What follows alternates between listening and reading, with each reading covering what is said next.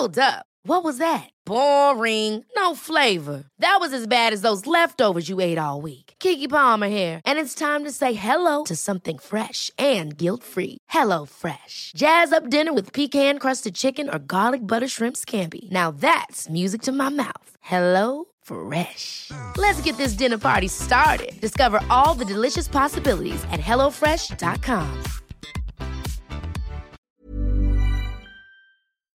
Cara, acne can be tough. Whether your kid is just starting to get breakouts or has been struggling with them for years, there's a great product that can help.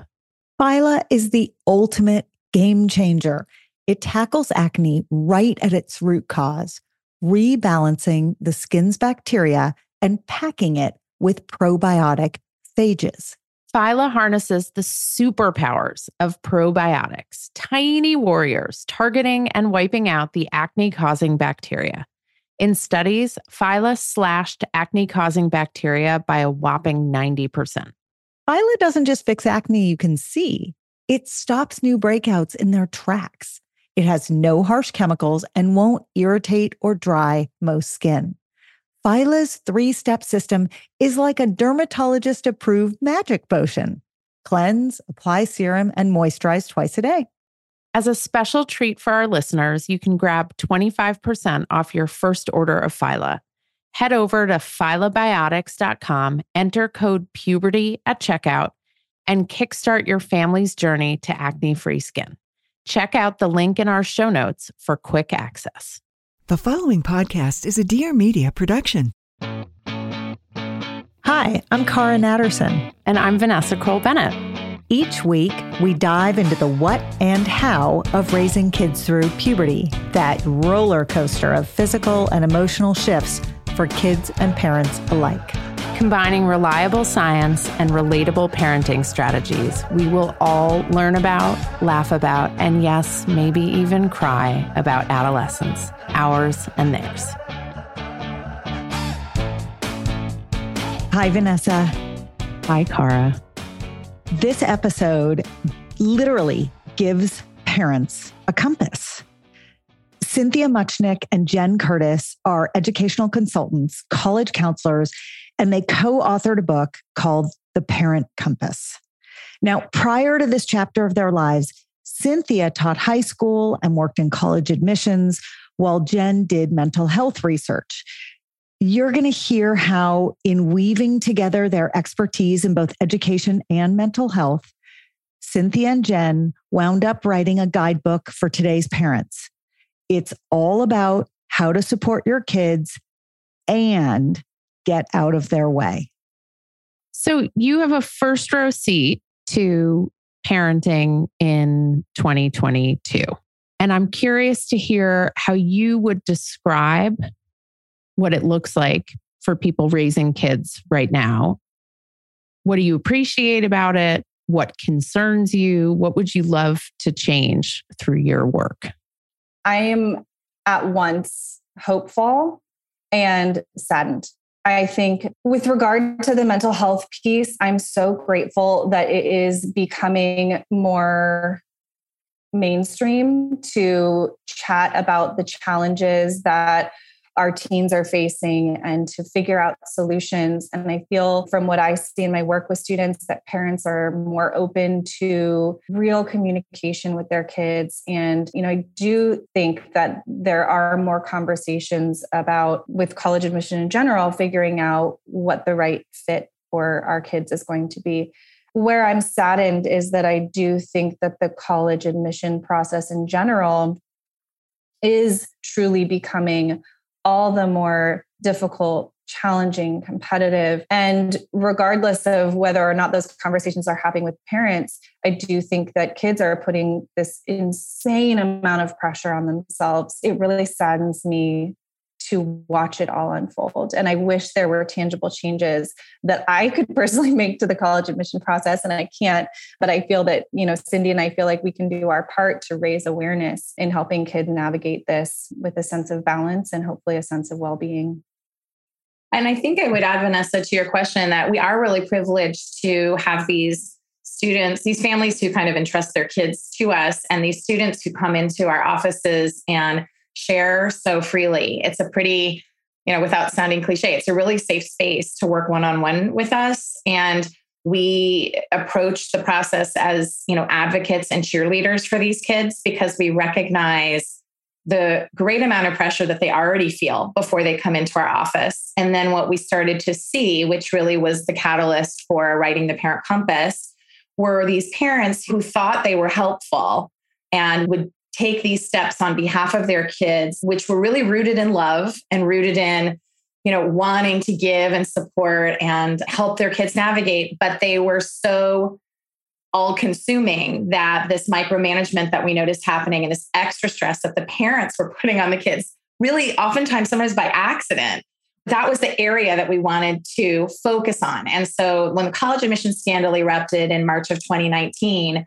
that really blew the lid. It was the most extreme version of anything we'd seen. And Jen and I, that was our first phone call. We spoke to each other for about 90 minutes and we felt like we were watching the O.J. Simpson car chase just in front of our eyes. It was sort of that same feeling of illness and shock and just devastation, really. And we had devoted our lives to this career that we felt was meaningful and helpful to these kids. And these parents and crooked college counselor had really, done things so extreme. And so our conversation began there. And then we backtracked to what are we seeing in our own offices? And what are these parents doing, sometimes unintentionally, that are damaging their kids in significant ways? And you wrote a whole book about it. And I hope anyone who's listening will read the book because it's really written from a beautiful place of empathy, but also can-do-ness. It's not one of those books where at the end there are 5 bullet points. There are bullet points everywhere about what you can do and how you can do it. But could you take that concept that you just described of parents who come from a place of love? Everyone is trying to do best by their kids. I've never met a parent in my life who doesn't want their kids to be happy. So that's where I think we all agree. That's the premise. Can you top line it for us and help us to understand in the most sort of big, broad way? And we'll get into some details in a minute. How can parents take this good intention and point it in a direction or harness the energy in the right way to help their kids towards success and happiness without doing what you have described and what we've all watched unfold? Thank you for saying that about the book, because frankly, that was our goal. Our goal was to write a book that could be implemented on Monday after having read the book over the weekend. And that is the feedback that we've gotten. And we were so thrilled to hear that people did feel like that there were tangible steps that they could take, that all was not lost. If they had a junior in high school, oh goodness, it's too late. No, that's not the case. There are so many changes that we all can make, right? Isn't that what parenting is all about? Parenting is about pivoting every single day and looking inward at ourselves and realizing, okay, I messed up in that situation, but I can make it right and I can do something different next time. And having that humility and that vulnerability to come at our kids with parenting, with that approach to our parenting. So that really was our goal. Parents, how can you take your wish for creating happiness for your kids and success for your kids? How can you direct that energy in a way that's productive? So I think my best answer to that is describing what is a parent compass. Why did we even call this book The Parent Compass? And we went through a title crisis. The book was supposed to be about parenting behavior and parenting etiquette. And that's a story for another time. But ultimately, we rested on calling the book The Parent Compass because we wanted to give parents kind of a visual, a metaphor of sorts, a way of finding their true north, a way of evaluating every one of their parenting choices and making sure that there was intention behind each choice that they made. We wanted to encourage them to ask themselves, is what I'm doing right now today in the best interest of my relationship with my child? And what do I want that relationship to look like? Taking that long view of parenting and really thinking through, okay, I'm putting pressure on my kid to get an A on this homework assignment today. What's my intention behind that? So the parent compass, that visual was meant to kind of be a constant check of our own parenting behaviors. And I think I would just add, when you invited us onto your show, the Puberty Podcast, the very first sentence of our book is a quote. And that quote hung on my refrigerator growing up. I actually have posted it on our Instagram feed because I got it from my mom and I never knew what it meant. But it says, adolescence is a period of rapid changes. Between the ages of 13 and 17, a parent can age as much as 20 years. And whenever I give a presentation, whenever I've, in this book, it's the first sentence, because the reality is in this time stretch of our kids' lives, we are aging because we are making difficult decisions and we are questioning what we're doing. And we're looking at parents around us and comparing ourselves. And honestly, it's the worst thing we can do because we're constantly second guessing and wondering how we're screwing up our kids and when they're going to wind up on a couch somewhere talking about all the mistakes we made.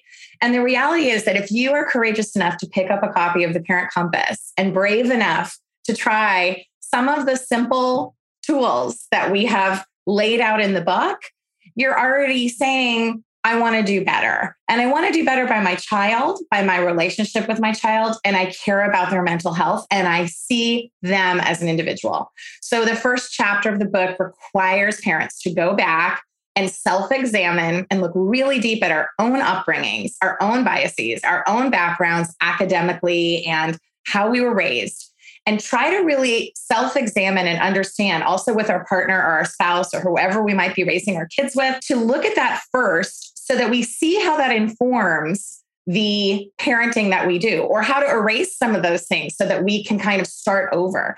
And then the Parent Compass gives you this very clear roadmap of steps that you can take. And some of them seem really obvious, like being a good listener or asking good questions, but listening is a skill and it's a hard skill. And as you can tell, I'm a talker. So it's something that I've had to learn of, and I hear from my kids, wait, Mom, you're not listening to me. And I think, oh my God, I'm not following my Parent Compass. Hang on a second. And to have them, rephrase and paraphrase and not for us to jump in and fix and advise and tinker, but to just take in their information and then ask their permission. What would you like me to do with that? That makes a lot of sense to me, or that doesn't make a lot of sense to me. Do you want to talk about it? Do you want to strategize? Or did you just want me to listen? And the things we're asking parents to do are hard, but they're worthwhile.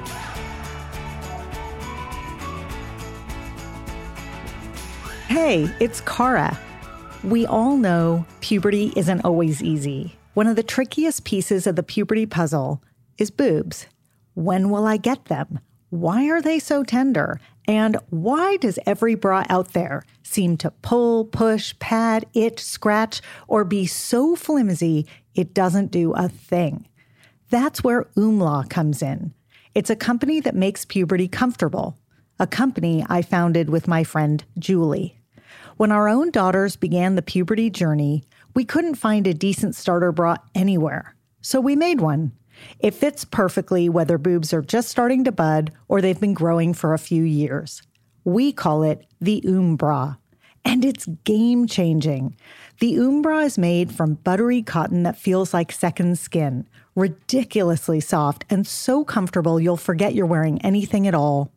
Bra's one-of-a-kind support comes from its patented layered design that creates gentle compression without any tight binding, which also means it doesn't need any bulky, awkward pads because it's built to seamlessly hide nipples and protect against those dreaded ouch moments throughout the day. Our daughters and their friends are done with puberty, but they still love and wear their Bras. It's why we say that the Bra may be your first bra, but it will definitely be your favorite bra. Come say hi, look around, and find your Bra, plus lots of other puberty info at myoomla.com. That's MYOOMLA.com. Cara, lately I have been lying awake at night. I'm physically exhausted, but I can't sleep because my mind is so wired with everything going on between work and my family. So I've added Magnesium Breakthrough to my nightly routine, and it actually helps calm my mind. It helps me get better sleep. And I wake up feeling better rested. I'm less cranky. And I'm more patient with my family and with you. Oh, I've noticed.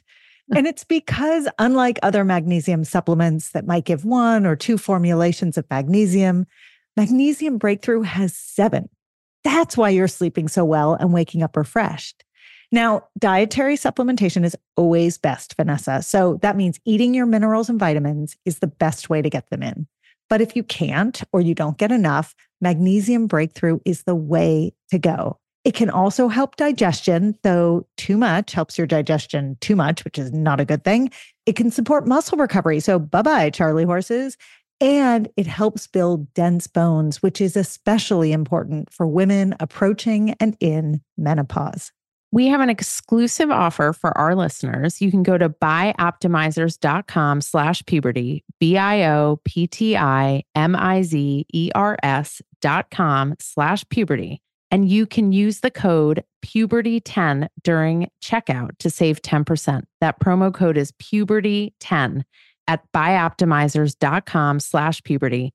Your body and brain and family and business partner will thank you. Vanessa, we literally have 3 minutes to eat lunch every day. I am not joking. And the challenge is how to make it delicious and healthy and still fit into that tiny window. Our answer is Factor's ready-to-eat meals. They have been a godsend. We throw our Factor meals in the microwave. It takes 2 minutes and out comes a gorgeous, fresh, never frozen meal. We both love the tamale vegetarian one. It's delish. There's a ton of options every week. There's 60 add-ons, breakfast, snacks, beverages. I love doing the wellness shots with my kids. They think it's hilarious. And I know they're getting vitamins and minerals in their bodies. So get meals on your table or at your desk in 2 minutes or less. Factor meals eliminate the hassle of prepping, cooking, and cleaning. You can customize with flexibility to get as much or as little as you need, and you can press pause or reschedule depending upon your lifestyle. So to order, go to factormeals.com/puberty50 and use the code puberty50 to get 50% off your first box plus 20% off your next box. That code is puberty50 at factormeals.com/puberty50 to get 50% off your first box, 20% off your next box. And I am going to go do that right now because I need more Factor meals in my refrigerator. Cara, my kids love Magic Spoon cereal. And even though it's cereal, they actually love it as a homework snack. The variety pack has 4 flavors: cocoa, fruity, frosted, and peanut butter. And fruity is the favorite flavor in my house. Now, this pack has 0 grams of sugar, between 13 and 14 grams of protein, and between 4 and 5 grams of net carbs per serving. It's made with wholesome ingredients, no artificial flavors or dyes, and it's high in protein, gluten-free, grain-free, and soy-free. So a great choice, Vanessa. You can go to magicspoon.com/puberty to grab a variety pack and try it today. And be sure to use our, you guessed it, promo code PUBERTY at checkout to save $5 off your order. And Magic Spoon is so confident you're going to love their product. It's backed with a 100% happiness guarantee. So if you don't like it for any reason, they will refund your money. No questions asked. They do not want you to send their cereal back to them. Try a bowl of Magic Spoon cereal today at magicspoon.com/puberty and use the code PUBERTY to save $5. I want to drill down on a specific scenario because so much of what happens in these years are moments of intense conflict, tension, disappointment, anger, a sense of misunderstanding. So I'm going to give you a scenario and I want you to help our listeners walk through a way to kind of address that scenario. So you've got a 14-year-old who's incredibly unmotivated to work hard in school. And you know this is a kid with interests. You know this is a kid with social capacity and intellectual capacity who, when given the right opportunity, could actually thrive But so far, things are looking pretty chill as a kind word, unmotivated as maybe a less kind word. I'm the parent. What advice do you have for me in handling this 14-year-old who's basically driving me up a wall? And I'm tired of climbing that wall. I want to take a deep breath and I want to be helpful and I want to stop being frustrated and shouting. So what do I do? So yeah, that's a very real scenario that I think probably if you have multiple kids, you will say, at least one of my kids is like that. And maybe you'll have some tools in the arsenal already. But what you're describing is pretty common. And you are not alone as a parent in feeling those things. So how do you tackle that? How do you light a little fire under that tush of that kid to sort of get things, get the train running back on the tracks? And here's the thing. There's a lot of factors contributing to that. This isn't just a kid saying, I just want to drive my parents crazy by being lazy and I don't care. And I just want to be on my cell phone or with my friends or, school is stupid or whatever it is they're saying that's pushing all those parenting buttons where you go, what happened to this one? What's going on? There's always all those other factors. And I would imagine Cara sees them in her medical office dealing with, teenagers and whatever, not just psychological, but physical ailments are also probably going on during these times and hormones, et cetera. But what I would say in dealing with that is if that were my child, and I'll just say if that were, because that has been my children at various times and various stages, not all the time, but, and I've worked with those kinds of kids. I think it's a parent's job to see and appreciate the child they have in front of them. And we say this in the book, and not the child they're trying to inauthentically create.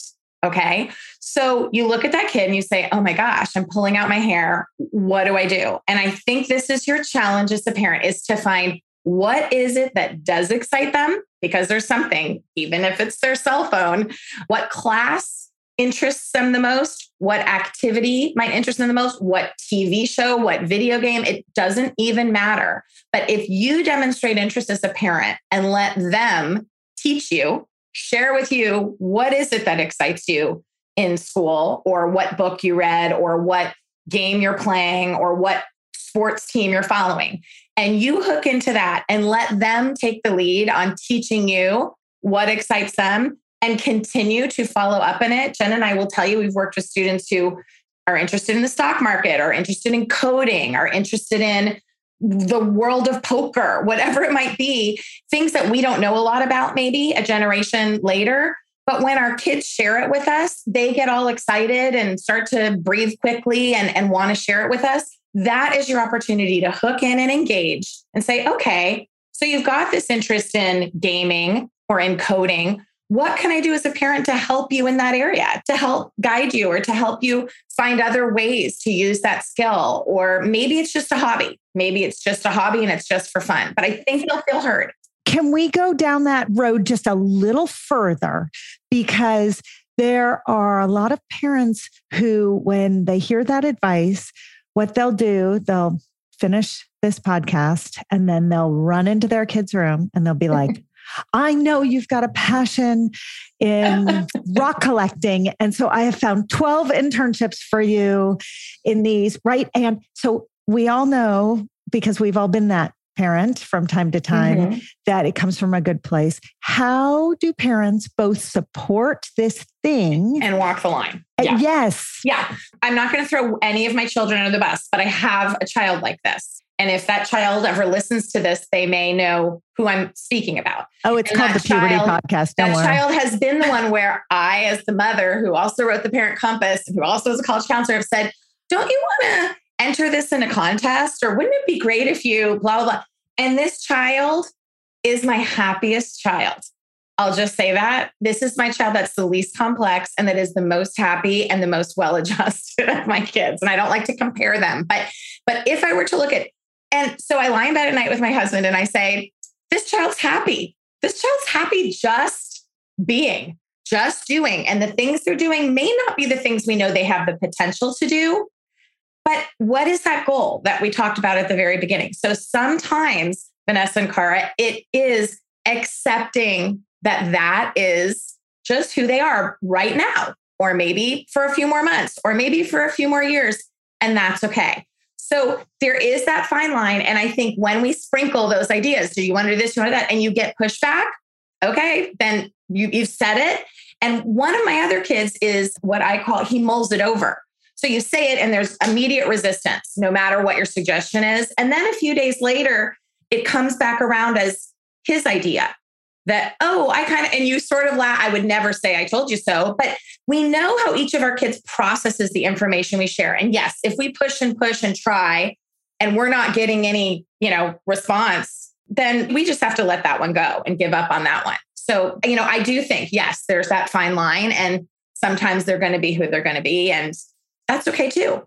So, and again, just on the college process, there are over 4,000 colleges in the country. I mean, we focus on, we're not talking about this yet, but we're focusing on this small list of familiar names that people might know, and doing our kids such a disservice to kind of have them feel like they have to measure up to some list that's been created, when really a kid that you're describing doesn't belong anywhere on that list. They probably belong at one of the other 3,000 colleges that are out there. This age is all about a journey. So if you take a middle schooler to a college graduate, it's about a journey from depending on us and their teachers and kind of having everything laid out for them to self-advocating and becoming independent. And that's what makes it so painful, right? That's why the conflict is so intense. That's why they stop listening to us. That's why we stop listening to them, because there's so much work to do in this basically decade. But everyone says, my kid's got to learn how to self-advocate. My kid's got to be resilient. My kid's got to, and we're so busy like dumping all these skill sets onto what our kids need to learn. But it's a journey and it's a process. And if self-advocacy is one of the most important things, and you talk about it in the book and we talk about it all the time, how do we get there? What does that journey look like? Our kids don't turn around one day in 6th grade and all of a sudden become these amazing self-advocates, right? It's a long process. And then kids are all really different. You've got introverts, you've got kids who have less confidence talking to adults or teachers or coaches. So how do we scaffold for our kids that process of becoming self-advocates? I like to say that self-advocacy is a learned skill and it takes time. And frankly, I'm still learning. So I think the biggest thing that we can do is create opportunities for our kids to understand that they have a voice. And I think that we start with very benign situations. And then over time, they learn that their voice matters and that their opinion matters and that they can speak for themselves before we're going to jump in as parents. Because I don't know about you, but I find, it's so easy to jump in and answer a question for my kid when it's directed at my kid. But it's easy for me to answer because I know what I want that person to hear. So I think one, it takes a lot of self-control and realizing that our kids do get that first pass at whatever question is directed at them. And I think some situations that I'm referring to, one of my favorite situations is at restaurants. So not because I'm some great parent, but just honestly because of what I had learned through my work in education consulting. My husband and I decided that when our kids could clearly articulate whatever their needs or desires were, we were going to let them order at restaurants. And I do believe that self-advocacy goes hand in hand with confidence. I think the more and more that they're learning to advocate for themselves, their confidence is going to grow and they're going to do it more often. And the complication sets in when you're at the restaurant and they self-advocate by ordering something that you do not want them to have. I've had that happen plenty of times. In the pediatrician's office, they will self-advocate for not getting a shot. There are these moments where you're going, what lesson am I trying to teach here? But one thing that you said really resonates, which is what happens later in the classroom. So they're going to test bounds with us as their parents that they do not feel the need to test in the same way in different environments. This is not to say it's true for every kid, but most kids are looking to push the limits around their parental units and their caretakers much more than they're looking to push the limits in an academic setting. So this whole notion of self-advocacy is so important, but don't freak out if you have a kid who's testing in the context of self-advocacy in front of you, that's just a way to test safely, right? Yeah, I think I'll just add that I've written some books on study skills and time management for kids. I did that and college essay writing. So I've written some books before the Parent Compass. And a lot of these study skills books have to do with kind of steps that kids need to learn to take in their school environment, because the school is their job. It's not our job. And we've already been 7th, 8th, 9th, 10th, 11th, 12th graders. We're not those again. In fact, nor do we want to be. We're not, we shouldn't be, right?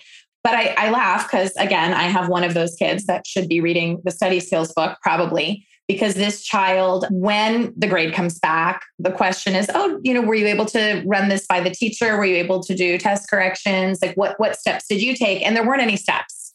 There were no steps. And I'm thinking, but I wrote these books. What do you mean you didn't go and check in with the teacher? What do you mean you didn't go to the review session? What do you mean? So they know what's available. They know what it is. And then it sort of comes to like, okay, so that B- is probably makes sense, right? It makes sense because those steps weren't taken. And if that child wanted to take those steps, and, meet with the teacher or review the thesis before writing the paper. There's all these things. Some kids treat school like a sport. Like they want to win it. They want to, go in there and, achieve, and they're sort of wired to succeed and they know how to do it. And a lot of kids just are going there to absorb material and see their friends and regurgitate some stuff and maybe be excited about one class. And that's okay too, right? It's okay as much as we as parents want to say, why didn't you see the teacher? Why didn't you check in? Why didn't you do the test corrections? Why didn't you ask for extra credit? You know what? Some kids it's not who they are. It's not what they want. Or right now. Right. They won't do right now. But I love that you own, Cara and I talk about our parenting fails all the time within our area of expertise. It's so perfect that you are having those conversations with your kid who's like, nah. We're going to wrap with this. Not only are we grateful to Jen and Cynthia for their wonderful guidance, but also for their owning their own parenting fails.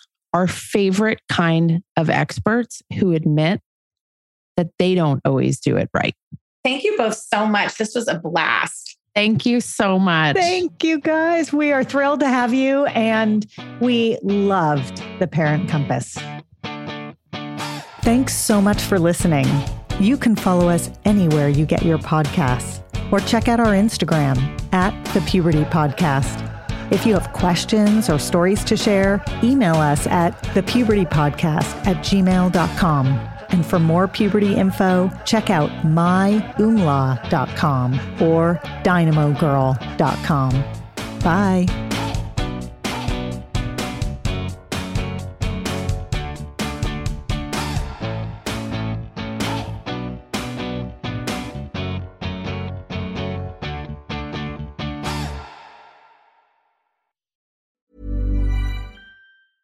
Even when we're on a budget, we still deserve nice things. Quince is a place to scoop up stunning high-end goods for 50 to 80% less than similar brands. They have buttery soft cashmere sweaters starting at $50, luxurious Italian leather bags, and so much more. Plus, Quince only works with factories that use safe, ethical, and responsible manufacturing. Get the high-end goods you'll love without the high price tag with Quince. Go to quince.com/style for free shipping and 365-day returns.